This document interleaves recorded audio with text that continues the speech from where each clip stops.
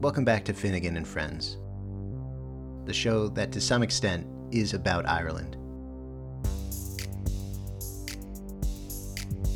In James Joyce's Finnegans Wake, the main character, if we can call him a character, is HCE, which at one point stands for Here Comes Everybody.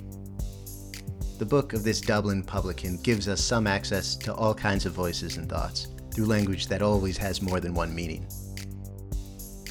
James Joyce figured out that capacity of language, not through some sort of mathematical sense of infinity, but in an intensely local way. Here's Joseph Nugent.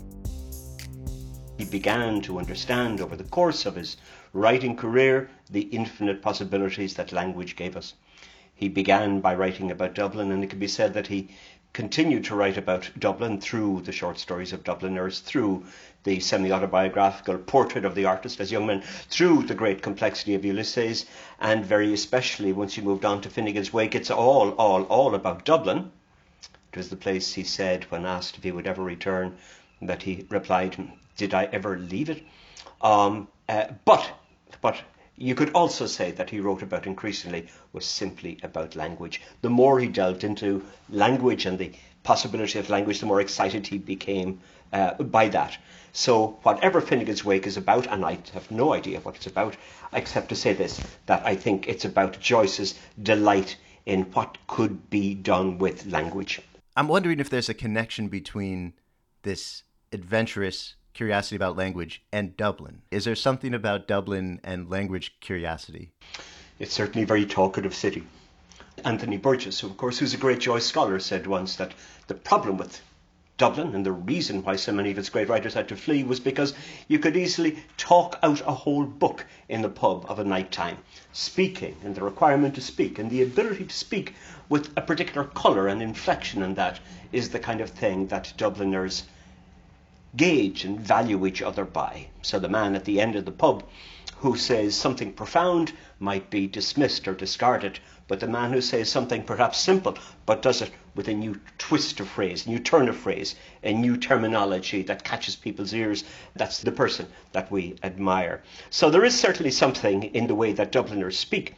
There might be more deep reasons for it, and I don't know whether this is particular to Dublin than to Ireland. It's sometimes thought that the clash between the two different languages, indeed the two different modes of thought that they represent, and by that I mean the rather hard Protestant, I'm going to say, constabular language that is English, that came to the Irish through the courts and through a proper education system, that against the much more, I don't know how to put this, but the much more feelingy sort of language that is the Irish language, that somehow or other in the clash of those two modes of thought, that something emerged in Ireland around perhaps the end of the 19th and in the early part of the 20th century that expressed itself in this ridiculous, this preposterous flourishing of English language. So many Irish writers at the time knew that this was a language, and Joyce knew it very particularly, English, that wasn't theirs, that they didn't own, but felt that perhaps that presented them with a great challenge to actually not just overcome whatever inhibitions they might have had about using that Queen's English, but wanted to actually better the English users of it themselves. There may be a question of a kind of a challenge there that Dubliners at the time felt, and that Joyce was certainly conscious of and speaks to that. There are so many ways into this language complication. Here's Olwen Fuere, actor and director of the Finnegans Wake adaptation River Run. I grew up in a kind of bilingual limbo, I guess. My parents were from Brittany, France, but I was born in Ireland. As you know, there's always been, linguistic issues, both in Brittany, which has its own language, totally different to French, which was suppressed very similarly to the Irish language was suppressed in Ireland by the British. I guess I've always existed in this kind of linguistic limbo where I felt the primary accepted languages didn't really create the landscape for the human experience, I suppose. I was always fascinated by Finnegans Wake because it subverted the English language so much, and it also used and cannibalized languages from all over the world. And the musicality and the subversive nature of it was what always attracted me. In Dublin social circumstances, Joyce found the basis for a lifetime and more of language play. His work does make you think back to the city, this sociable place on the River Liffey, full of meaning possibilities. Dublin was his kind of map for just about everything he did, really, even though he didn't live in it for very long. There's nothing particularly significant about the River Liffey, but the Irish word for Liffey is Life, Life, life. So there's that. It rises in the Wicklow Mountains and it journeys out to the ocean, or not even to the ocean, to the stagnant pool that is the Irish Sea, I always think. But he just used it because I think possibly because of the life, the life aspect, and also almost every river in the world is referenced in the book. The river of life. For all the cosmic import of the Wake, it's also a step back from blank modern uniformity and into local life. Here's the novelist Joshua Cohen. Joyce saw modernity, the loneliness, the ennui, the enemy, whatever you want to call it, that it really brought about in people. And I think that there was a fundamental return in his mind that was necessary to be made to the storying tradition, which of course is a very Irish tradition. It's a very Irish tradition, and it also reminds me, a lot of his sentence level or word level stuff reminds me of like Adam Sandler's Shabadoo like sound effects. Which Sandler connects to like his grandmother, right? It's clearly about like family language that is like spoken just for sheer joy. And like in Adam Sandler's songs, in Finnegans Wake, the private, familial kind of language isn't just about speaking. Here's Joseph Nugent. There is, of course, the very well-known fact that Joyce himself had a great tenor voice, and that he won the third prize in the 1902, I think, if I'm correct, 1902 Feis Ceoil here in Dublin. That he loved music. He loved music of various types. Popular music, the music of the music hall, was as exciting, as mellifluous, as gorgeous to him as the grandest of classical music. So I think that it infused itself simply in the shape of his sentences. The unit of absolute beauty in Joyce, to me, is the sentence. And we know how hard he worked upon his sentences. We know the well-known story out there about an evening when his friend came over for drinks, of course, and asked him how he had got on that day, and he said, "Not very well, I spent the whole day working on a single sentence." It may have been two sentences. Said Frank Budgeon, he said, "So what, looking for the exact words, the mot juste," said he. "No," said Joyce, "I had the exact words. I was trying to put them into the exact right order." So many of Joyce's sentences, I might argue almost every single sentence he wrote, is infused with music. Remember that Finnegans Wake, when it has an apostrophe, is itself the name of a song about dying and rising again. Here's Philip Kitcher. In the very first chapter of the very first part, we get Tim Finnegan, who falls from his ladder. His head it was heavy, his heart it did shake. And he falls off the ladder, and we get a wonderful mishmash of popular songs that are sung at Finnegans Wake, Irish songs. Somewhat later, we get a picture of Dublin. It's as if we're revisiting Dublin for a moment. The citizens of this city sneeze out a likelihood. The lines are about Irish subservience to the British, the ways in which the city has been dominated and these lives have been degraded and cheapened. They have to speak a language which is not their own. The word for Dublin that Joyce uses at this point is "du belong." And then he says, "Hush, caution, echo land," which of course announces the arrival of this figure, HCE. That's a tough one, but echo, ECHO, has its intimation of, in reverse, HCE, ECH, HCE, something like that. It also points out something about subservient people. They must ask themselves, even though they're in their own country, do you belong? And they must proceed with caution, and they must listen for echoes. It's a wonderful, eerie portrait. I mean, there will be people, perhaps, for whom this wouldn't be a particularly resonant part of the book. But it seems to me that most of us have been in the position of feeling that our own interests are not listened to, that we can't speak clearly and articulately in our own voice, and that we are dominated by some things outside ourselves in which we have no say.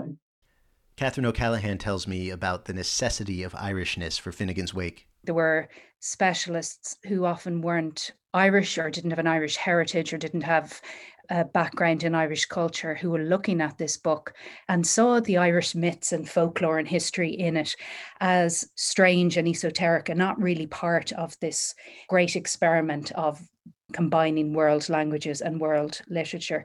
And I would see it, on the contrary, as being central to the book. And I think, this tendency that was there for many years to read Joyce as somebody who was an urban writer, who was anti-Ireland, who fled from Ireland, and so wasn't part of the Irish Renaissance or the Irish literary revival.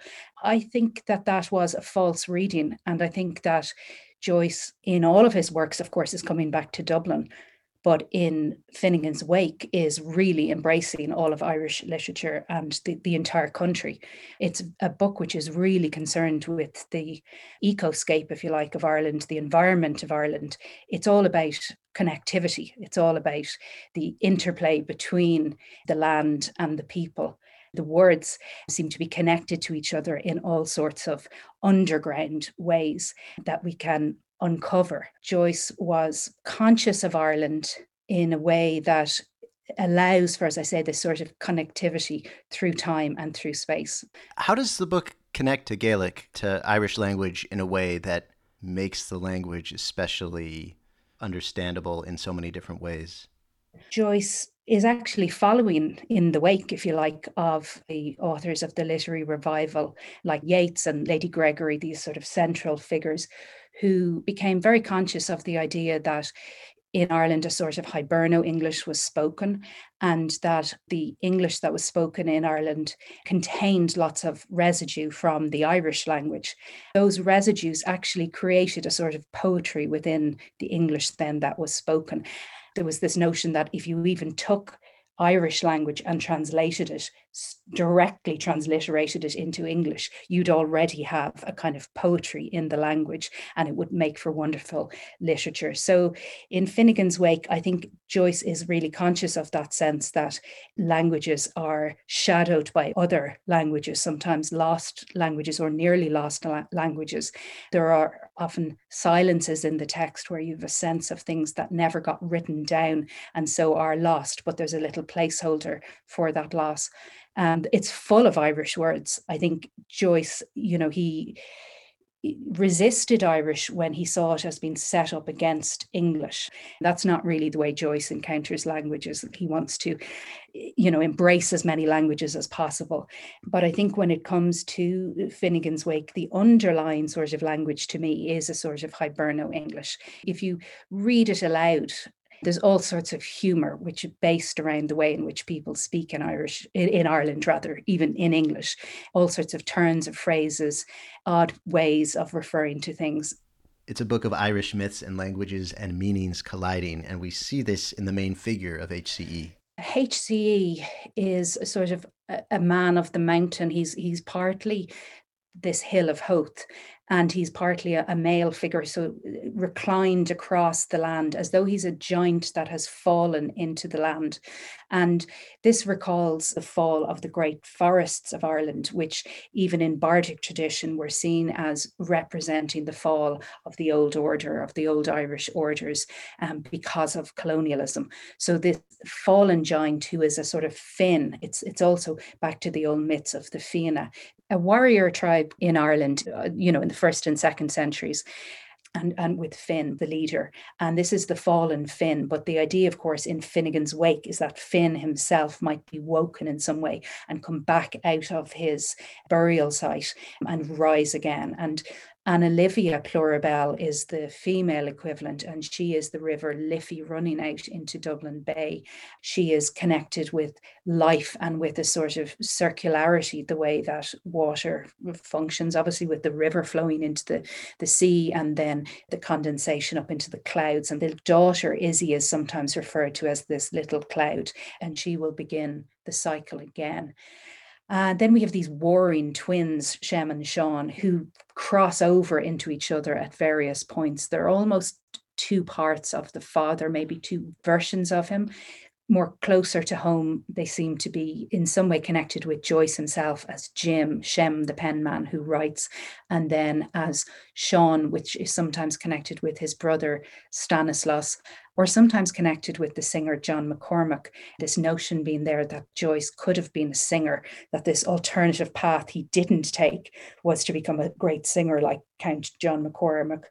Shem and Shaun, therefore, are these two parts of our lives where there's one life we live and one we could have lived if we'd taken another path. These are all sort of archetypes that Joyce is thinking about, but as always with Joyce, with the, this idea that in the particular is the universal, so that he can build his archetypes out of characters he knew himself or out of himself.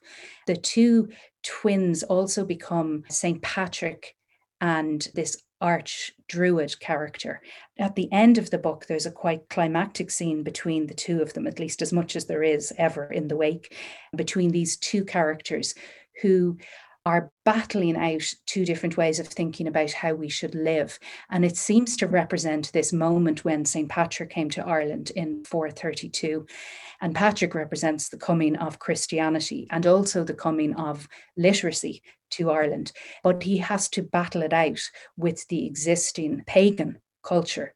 Now, St. Patrick technically shouldn't meet any members of the Fianna, but the idea is that they lived for centuries, and so they met St. Patrick. So this idea that you can maintain a belief in the old Irish pagan ways and also believe in Christianity is something the Wake explores. And I think in this scene, I think it takes place perhaps on Croagh Patrick, which is the holy mountain in Mayo on the west coast. And it's where Patrick himself went for his 40 days and nights of purgatory. And the legend is that Patrick threw all of the snakes of Ireland into Clew Bay, and that's why there are no snakes anymore. Of course, that's often seen as him throwing the pagan culture out as well. But Joyce has these moments on Croagh Patrick. It's even there on the first page of the book, where he considers this as the prime or primal scene of the clashing of two civilizations.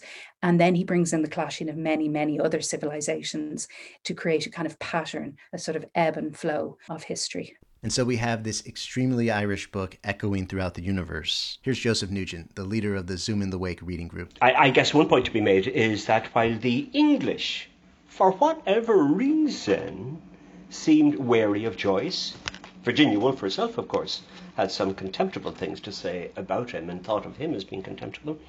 The great English universities always seemed to like to keep a small distance between themselves, sometimes a rather large distance between themselves and James Joyce. And the Irish themselves, it should be said, actually also maintain some distance from James Joyce for their own reasons.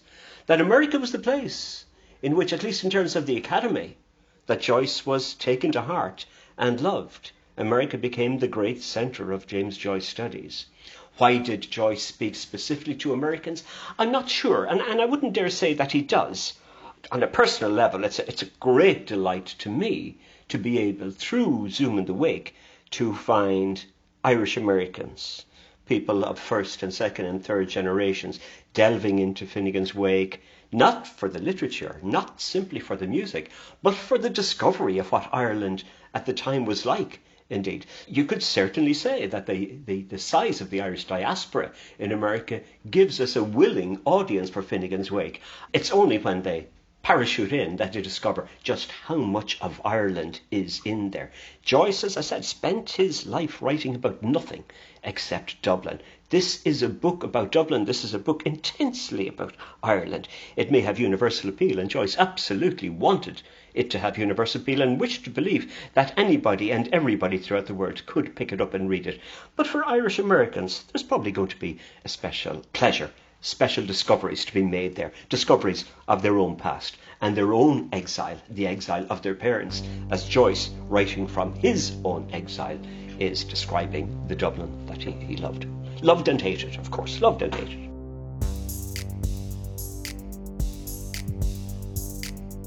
Thank you for listening to Finnegan and Friends. Guests in this series are the novelist Joshua Cohen, author of Wits and Moving Kings, the actor and director Olwen Fouéré, who you can see in movies like Mandy, and whose stage adaptation of The Wake is called River Run.